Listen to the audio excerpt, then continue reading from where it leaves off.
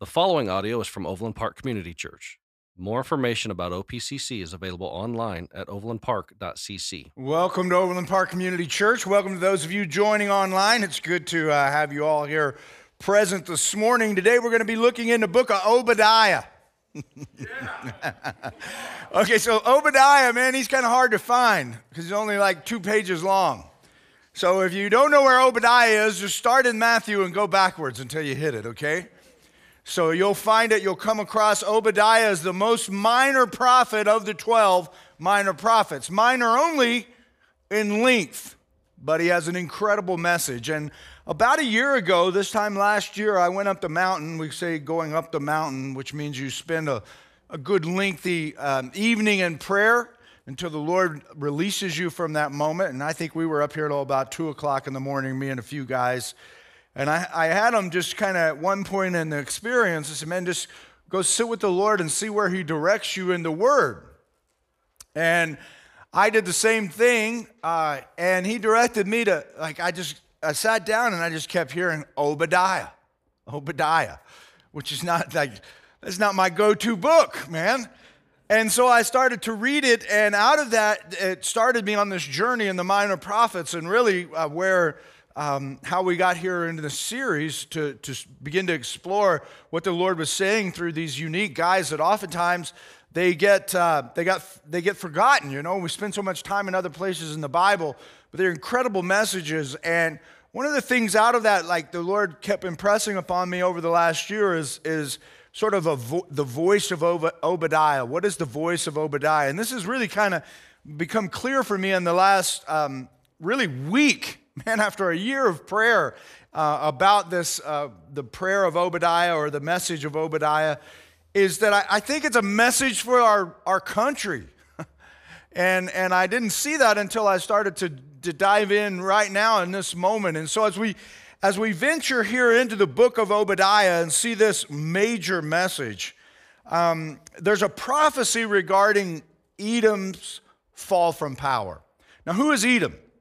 Edom is Esau. It's the descendants of Esau. If you remember Jacob and Esau, Jacob is the patriarch of the nation of Israel. He receives the promise that was first given to Abraham, and now it's extended through Jacob as a descendant, and he's brothers with Esau. And so there's sort of a rejection of Esau in that moment, and I think we see throughout Esau's lifetime, we see this sin that carries on into the Edomites, who are descendants of his. And as we see the prophecy to the Edomites from Obadiah, then we see what we learn is that Edom was a strong country, if you will. And so what they were able to do is they sat on a trade route. And so other nations would pass through this area. And it's sort of like when you go to Topeka, you have to stop at those toll booths and pay. Well, that's what they did. And so they would exact a toll from people that wanted to travel through their region and get supplies. In order for them to come and do that, they would charge them money. And they were able to do this because where they were geographically located and settled was in an area that had cliffs that were like 5,000 feet above sea level. And so people would come into their city, which they had inside these cliffs. There was a valley, a level plain, and so they were a very powerful nation, a very wealthy nation. And Obadiah has a message that God's judgment on Edom was due to the sin of pride. Okay? They become a very proud people. And a key verse is in our text, and you'll see it, is the pride of your heart has deceived you. Okay? The pride of your heart has deceived you. Now, according to the word, pride is the sin of sins. Like if you're going to say, well, what's a bad sin? And I know we all like to say, well, all sin is the same. Well, it's really not. What is the same is the grace required to forgive all sin. There are degrees of sin. Jesus himself even said of Judas, him who betrayed me, has committed the greater sin. But it takes the same amount of grace from God to forgive the sin, regardless of whatever it is. And so when we look at this and we go, man, pride is the sin of sins, we don't think of it that way. Like, especially in America, we don't think of pride as being this awful sin. For instance, we would say, well, John, he's a good old boy. He's just a little proud. When's the last time you heard somebody say, well, John, he's a good old boy, but he's just a pedophile? You see what I mean? Like, we think pride is okay, but this other thing, we're like, whoa. And so we kind of excuse it. But it's a really important thing that we see in the Word. And so pride is all about saying, I can do without God. I can make it, I can accomplish the things that the Lord, or whatever I want to do, and I can do life without God. And so this is where we are as a nation right now.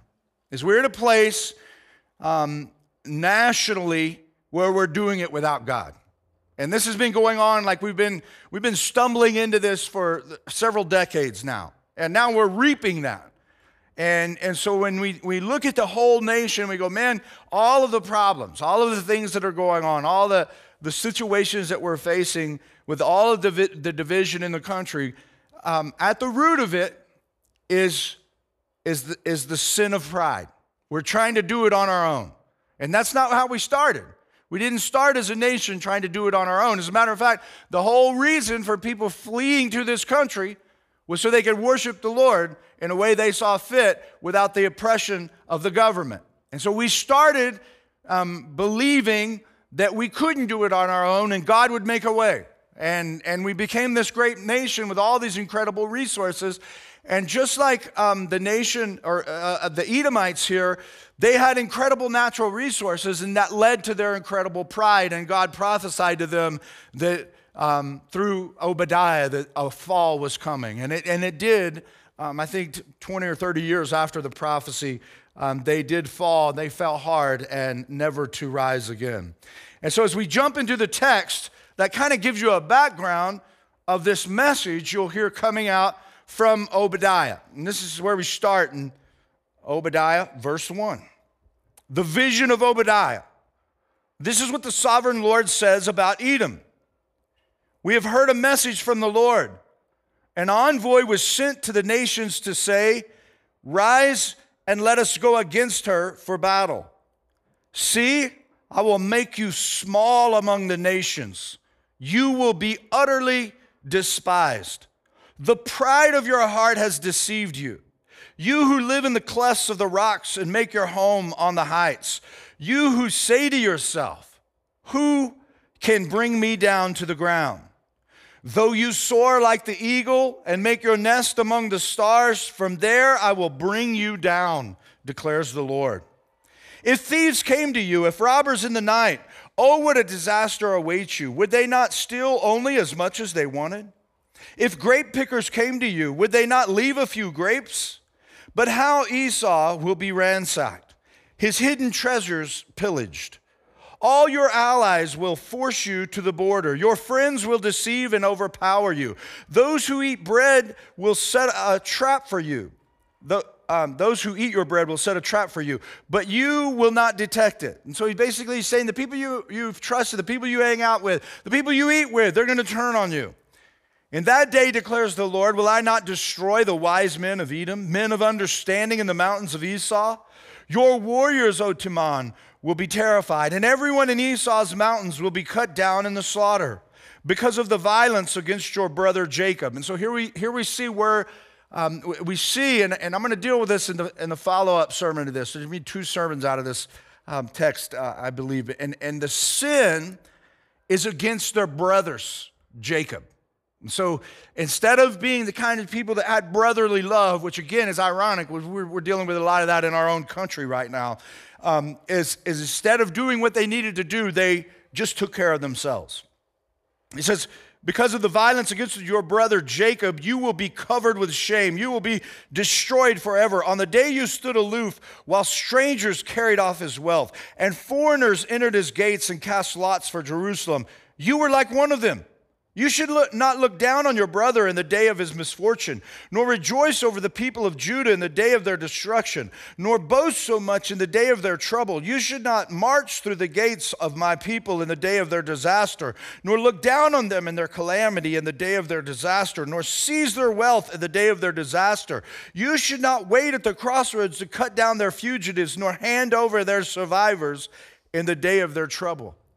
And so they were families. Like, they were connected.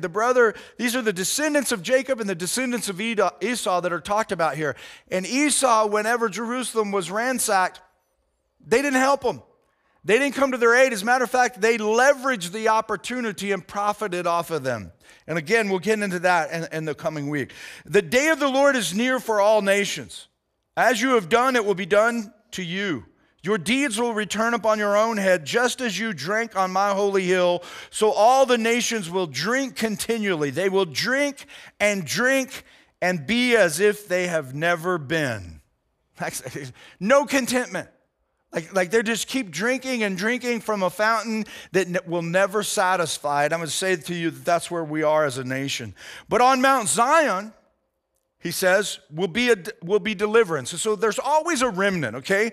There's always a remnant of people with God that are following him. So a lot of times we'll look at Jerusalem, as we did in the series on the lion, and as we looked at Amos and Hosea, we saw that the Jews were really rebelling against God. But there's always a remnant within those people that aren't rebelling. And so there's a message always that comes from the prophet to that remnant.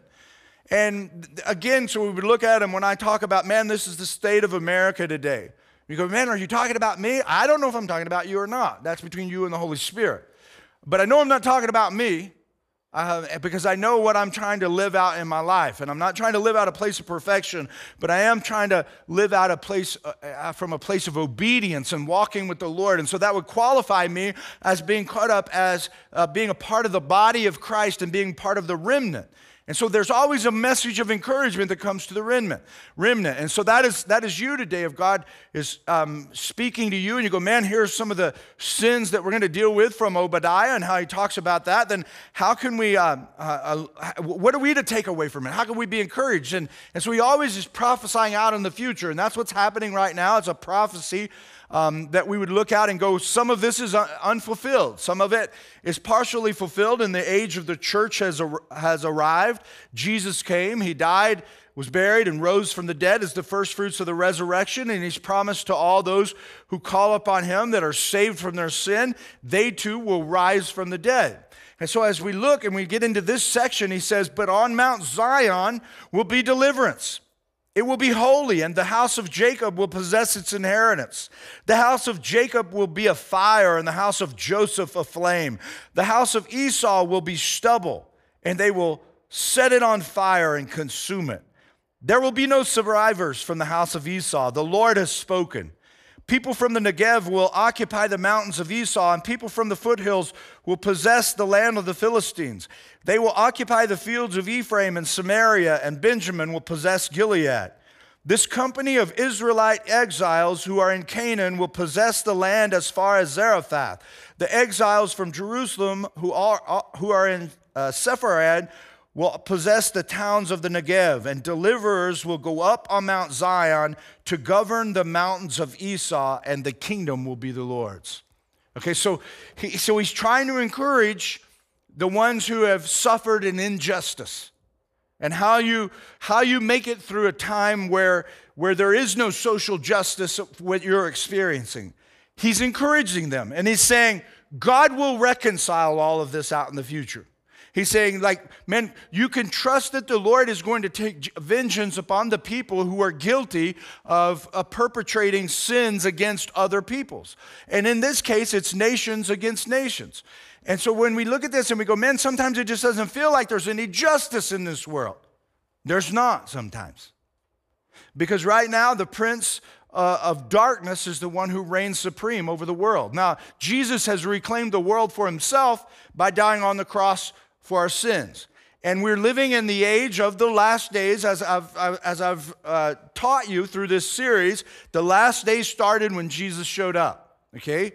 So we're living in the time of the last days, and the very last day will be when he comes back to actually take possession of the world. And so he will claim the world for himself. And if you study the New Testament, you'll see one of the acts that he does, and here we see the Trinity taught in the Scripture. One of the things that Jesus does is he claims the world for himself, and he judges the world. He separates the sheep from the goats. And we see this throughout all of the Scripture. And you want to make sure you're a sheep, not a goat, because it would be bad, right? And so he separates, and then he takes the world, and at the great marriage supper of the Lamb, he offers the world back to God the Father. Okay? And so that's his body. And so all of creation is redeemed.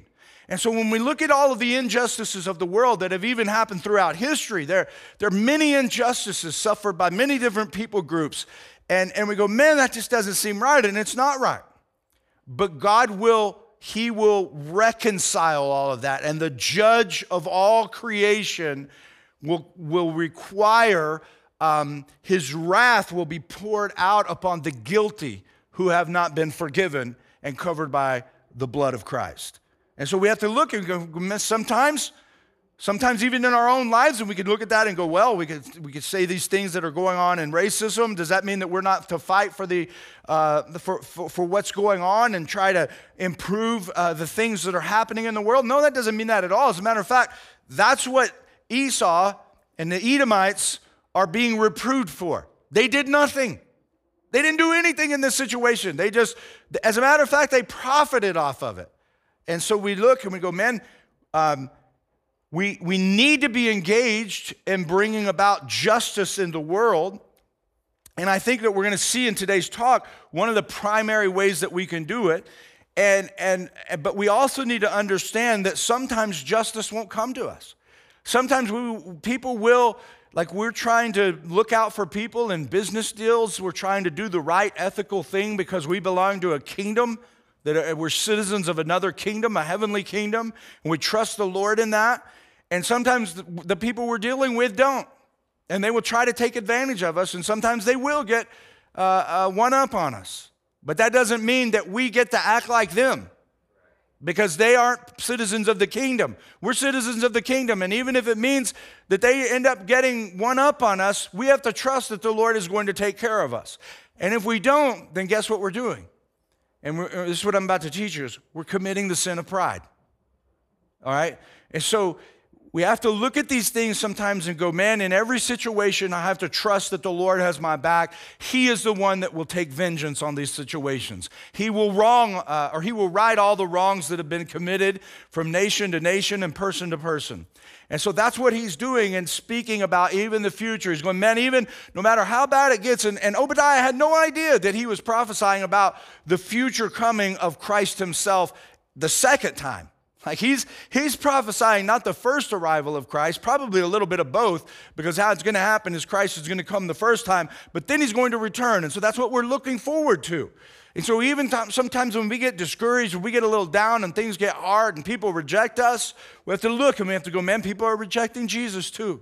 But Jesus is coming back, and I know Jesus hasn't rejected me, and I've got to keep my eyes focused on the King, because the King is coming. And when he comes, it's going to be a great day for all those who call upon him as Lord and Savior. And so we look at this, and what we learn that Obadiah points out Edom's pride and why God turns against them. And so I'm going to give you, what is pride?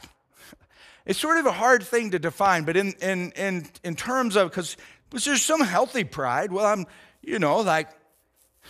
I guess I wasn't planning on talking about this, but I will now. Two of my girls, man, slammed some slammer bucks this week. And I'm proud, man. There's nothing wrong with that. I'm proud of my daughters, man. Their first bucks, they drilled them, and they were good bucks, and it was so fun. And I don't know if there'll be any left for me later, but who cares? And so when I tell you that I'm proud of my daughters, that's not the kind of pride I'm talking about, okay? That's good, healthy pride. I'm proud of their accomplishment, okay? So when we look in, we go, what is the pride that God hates And what is that pride about? This biblical theological concept of pride that is the sin of sin. Let me break it down for you. First of all, the proud choose to trust in the natural they see instead of the supernatural they don't see.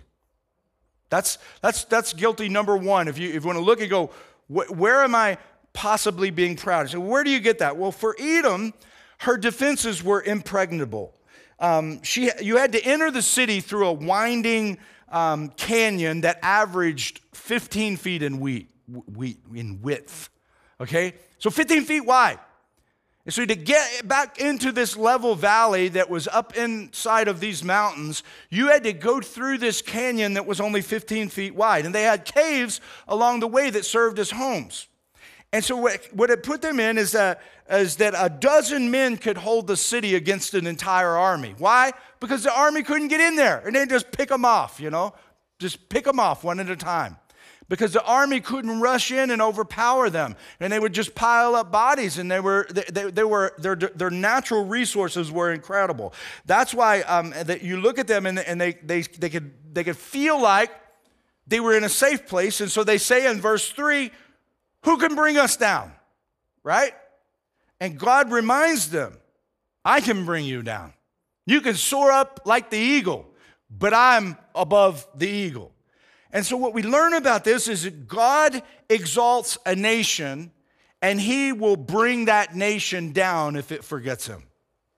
That's what we're taking away from the book of Obadiah. And so that's why it's a little frightening for us as Americans. It is for me, just having a biblical worldview and looking at all that's going on, man, and knowing that God has exalted the United States of America.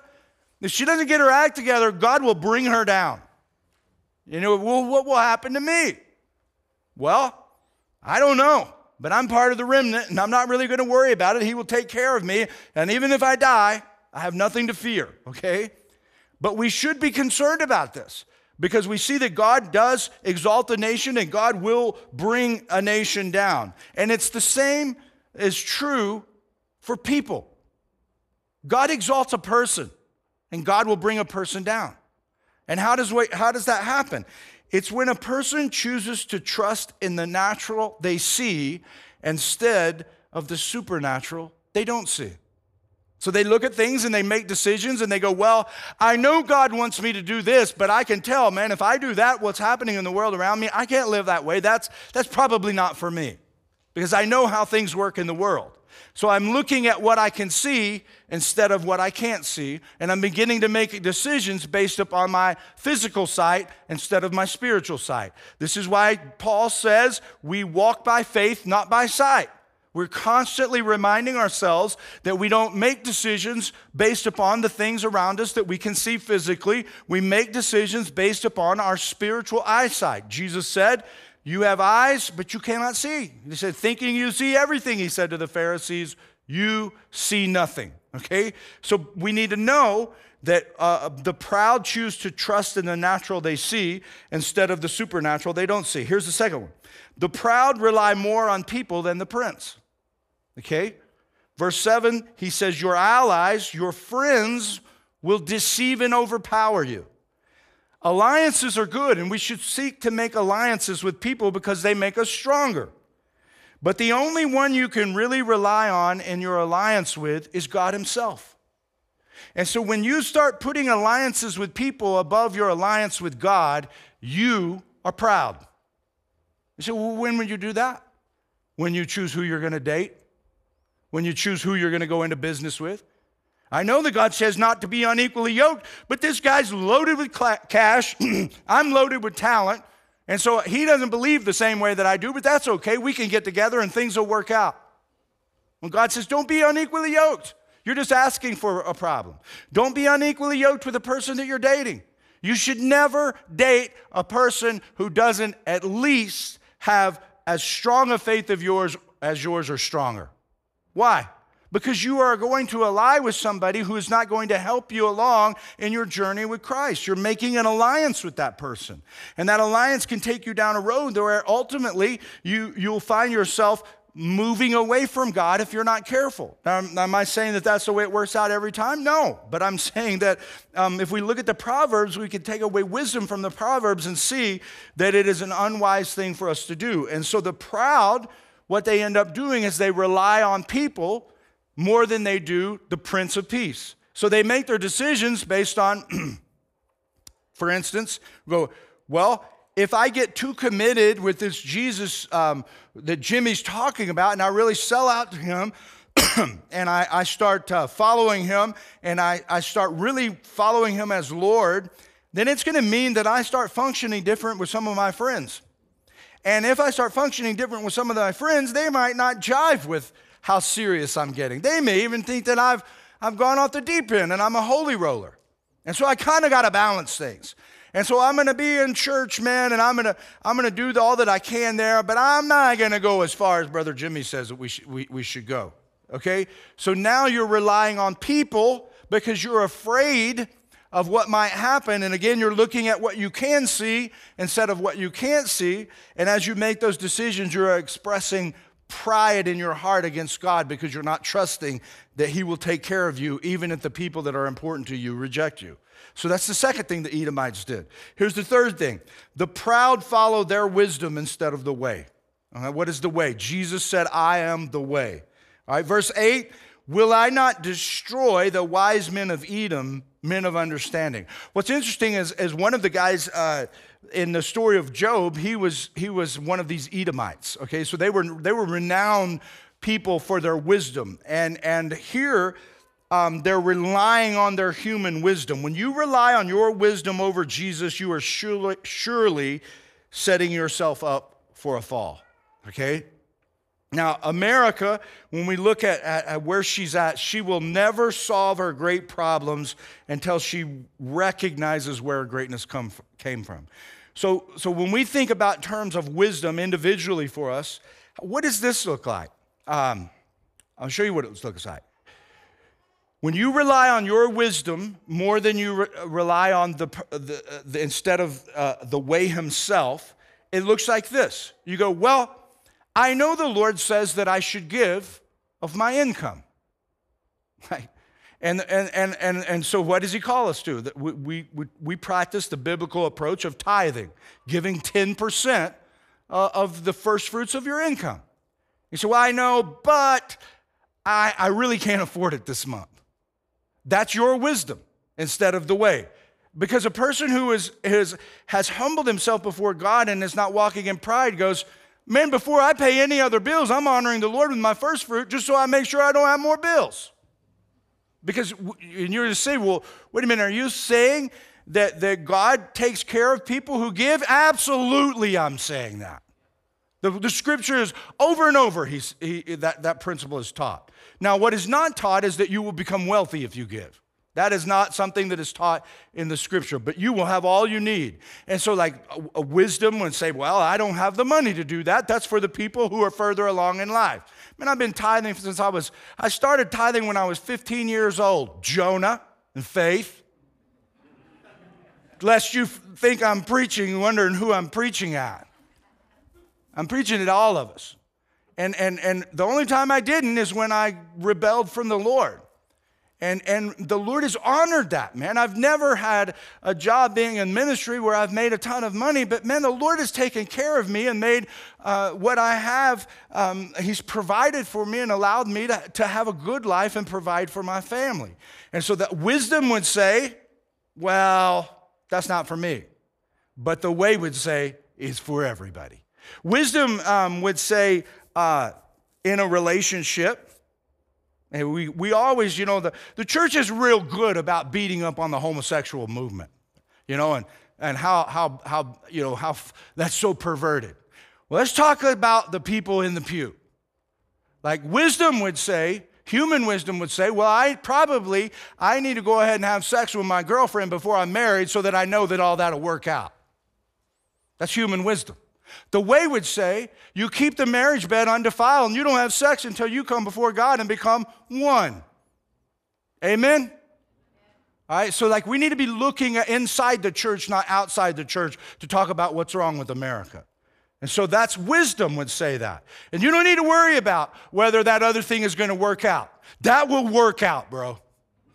Like it will work out, okay? And there's no problem with that. And so like wisdom, that's how wisdom functions. And so we can look at these in all different kind of things, just hundreds of scenarios. We go, man, we have to be looking at not using our own wisdom and denying the wisdom of God. What he says is the way that we should live. And so that is the major message for Edom. And what we want to be is people of repentance who ask the Holy Spirit to lead us. Lead me in this, Lord. Show me where you want me to go. And that, again, is the major message. So it brings us to this point. Well, what's the solution?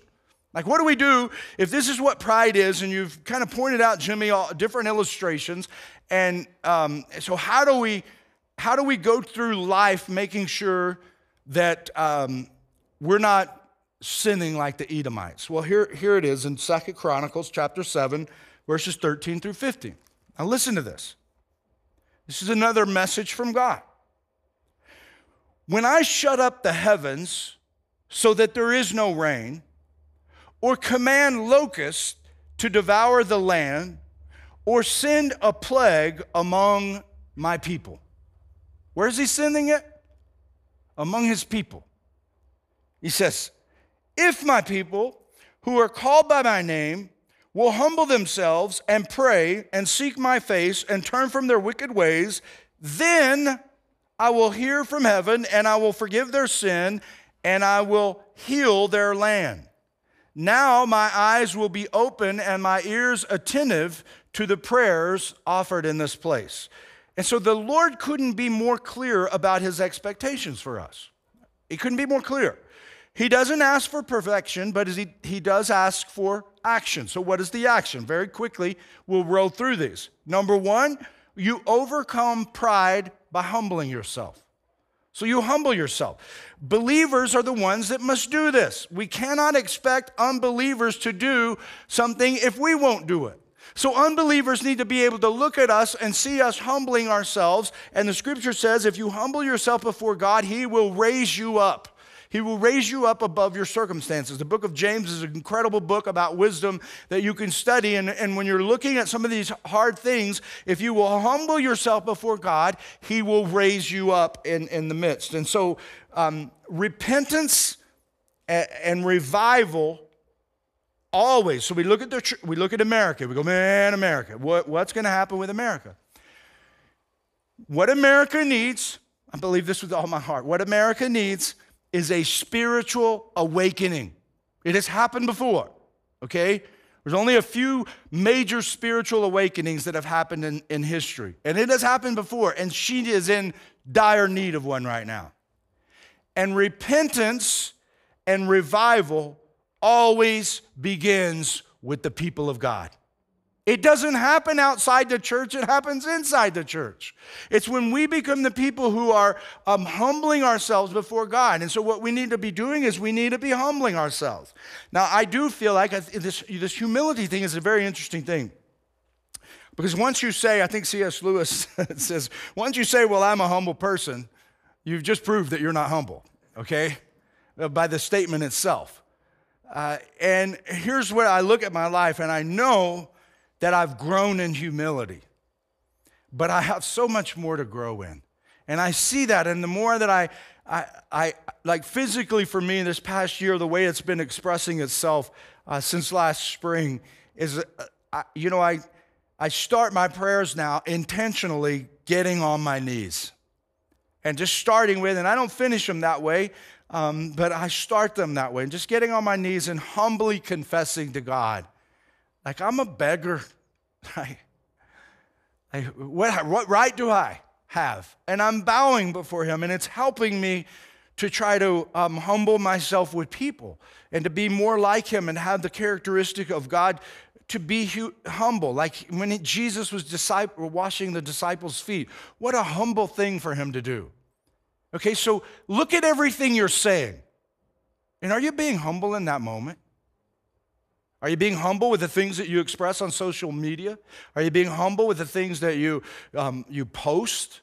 Are you being humble with the way that you talk to people at work? The things that are coming out of your mouth, are you being humble? The only way to be humble is to first humble yourself before God, and it will help you to see where you're not humble. Because you'll begin to realize, man, what right do I have to even talk to God? And so now you'll start treating other people the way that God treats you. And so overcome pride by humbling ourselves. Second, pride is overcome by praying. Now, it's strange that we must be encouraged to do this, but we must be reminded because prayer is work. That's why it's hard. It's hard for you to pray. So it's easy to do other things, and because it'll take you away from this. And so prayer is an intentional thing. And so my question for you is, if God is going to heal our nation, how much time did you spend in the last 7 days actually praying and talking to God? This is what he says. When the plague comes, did you ask him to lift the plague? You say, are you saying that God sent COVID-19? I don't know. I just know COVID-19 is here, and I wish that it would go away. Right? It's frustrating. And so I'm asking the Lord to lift his hand. And we see this over and over, like in the Old and New Testament, that the people of God would ask him to lift his hand from this. Take this away. But how can we expect him to do anything if we're not humbling ourselves and then beginning to pray and talk to him about it? Listen, unbelievers aren't going to do it. Unbelievers probably think we're crazy for even talking this way, right? But we walk by faith, not by sight. And so the second thing is that we must be reminded to pray because prayer is work, and there are so many things that you would much rather do than pray because it is work. Like right now, my garage is a mess. It's just a total blown up mess. And the only thing that's going to fix that mess is work. And so I'm either going to have to live with the chaos that is in my garage, or I'm going to have to take some time and invest some work into bringing some organization to the chaos. The same is true spiritually of prayer. It's just work. You're never, like when I talk about prayer and you say, oh man, Pastor Jimmy, he just got it down, man, and it's because he's a pastor. No, it's because I'm not spiritually lazy. You are. That's the difference between a praying person and a non-praying person. A praying person has made the decision that they will humble themselves before God, and they will not be spiritually lazy, and they will go to the throne and they will talk to him. It's still work for me, man. And so that's just part of a rhythm of life that you have to establish. And if not, then your life is always going to be a mess like my garage that has been neglected. We'll be starting at 1 o'clock if you want to come over and help. Third, overcome pride by seeking God's face. So was that praying too? No, it's not praying. This is not prayer because prayer has already been mentioned. This means to seek his will, to look to see the way his face is pointed. Now, how do you do that? Well, I'm reminded of Jesus. It says that he set his face like a flint toward Jerusalem. As soon as he made the decision that he was going to go to the cross, he set his face toward Jerusalem. And the disciples were like, hey, man, I don't think it's a good idea that we go back there, man. We might lose our lives. They might want to kill us. You know what happened to John the Baptist. You see, they're using human wisdom. They're using all of the ways of the world. And Jesus turned and he set his face toward Jerusalem and he left and he never turned back and he went straight to the cross. Okay, and what did he teach the disciples? To do the same thing, is to follow him wherever he goes. And so that's what we have to do, is we have to look and go, man, Lord, where are you going in this? Like what is going on around me, and where are you going, and how do you want me to function?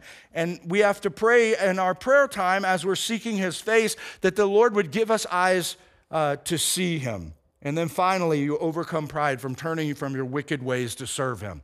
Now, it's interesting that this is the last one listed. Because if we listed it first and said, you need to turn from, like if you want me to heal your land, you need to turn from your wicked ways. The first thing we would say is, I'm not wicked. Right? Yeah, well, what is wickedness? Wickedness is not listening to God. Anytime we're rebelling from God, we're taking on the attributes of the enemy, not the attributes of the Son himself.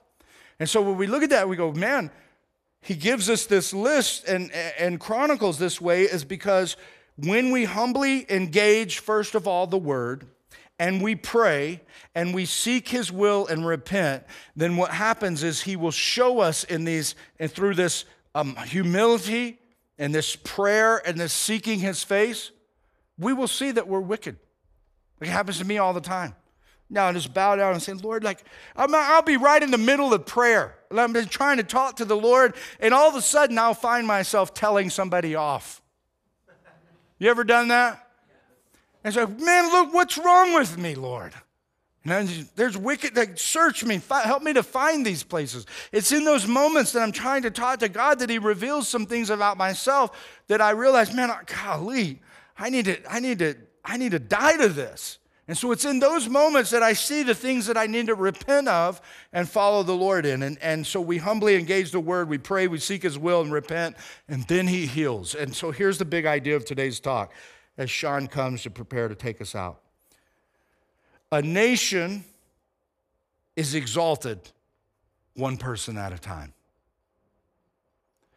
So like when we look at the problems of the nation, it doesn't start in Washington, D.C. It starts in churches like this right here, and it ends up in Washington, D.C. That's how it happens. It's one person at a time.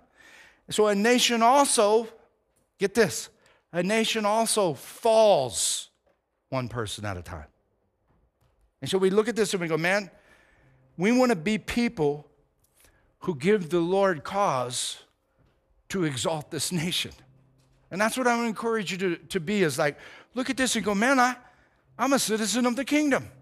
And so I would always encourage you, man, as a citizen of the United States, to register to vote. Get out there and vote. It's part of just being a good citizen and being informed and know it. Well, I would encourage you today is to be a good citizen of the kingdom.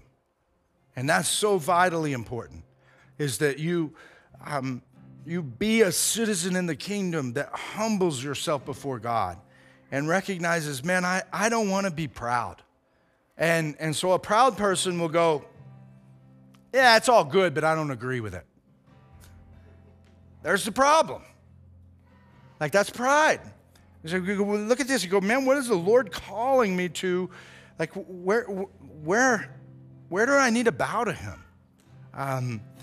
Do I need to say yes to him? He's trying to get my attention and has been for some time about baptism, about giving, about serving, about giving him my life. See, these are all issues of pride, because pride will keep you from all of those things. We say, well, I really don't need to do that. Then why did God tell us you did? You see, you elevate yourself above God when you start to think that way, and that's the very thing that he despises. And it's hurtful not only to you, it's hurting your family, because they're not getting the movement in the kingdom that they would if you were getting the movement that you were supposed to be getting. It's hurting the local body, the ministry here at OPCC. If you aren't getting movement like you're supposed to get movement, then the church can't get movement like it's supposed to get movement. It's hurting our city. If you aren't getting movement, then our city can't get movement. And it just plays on out to the county and state and to the nation. And you end up with what we have right now. So when you look at the world and you're so frustrated by all that's going on, it's a good time to get the spiritual mirror out and look at it and go, where am I in my pride with the Lord? Thank you for listening to audio from Overland Park Community Church in Overland Park, Kansas. For more information, visit us online at www.overlandpark.cc.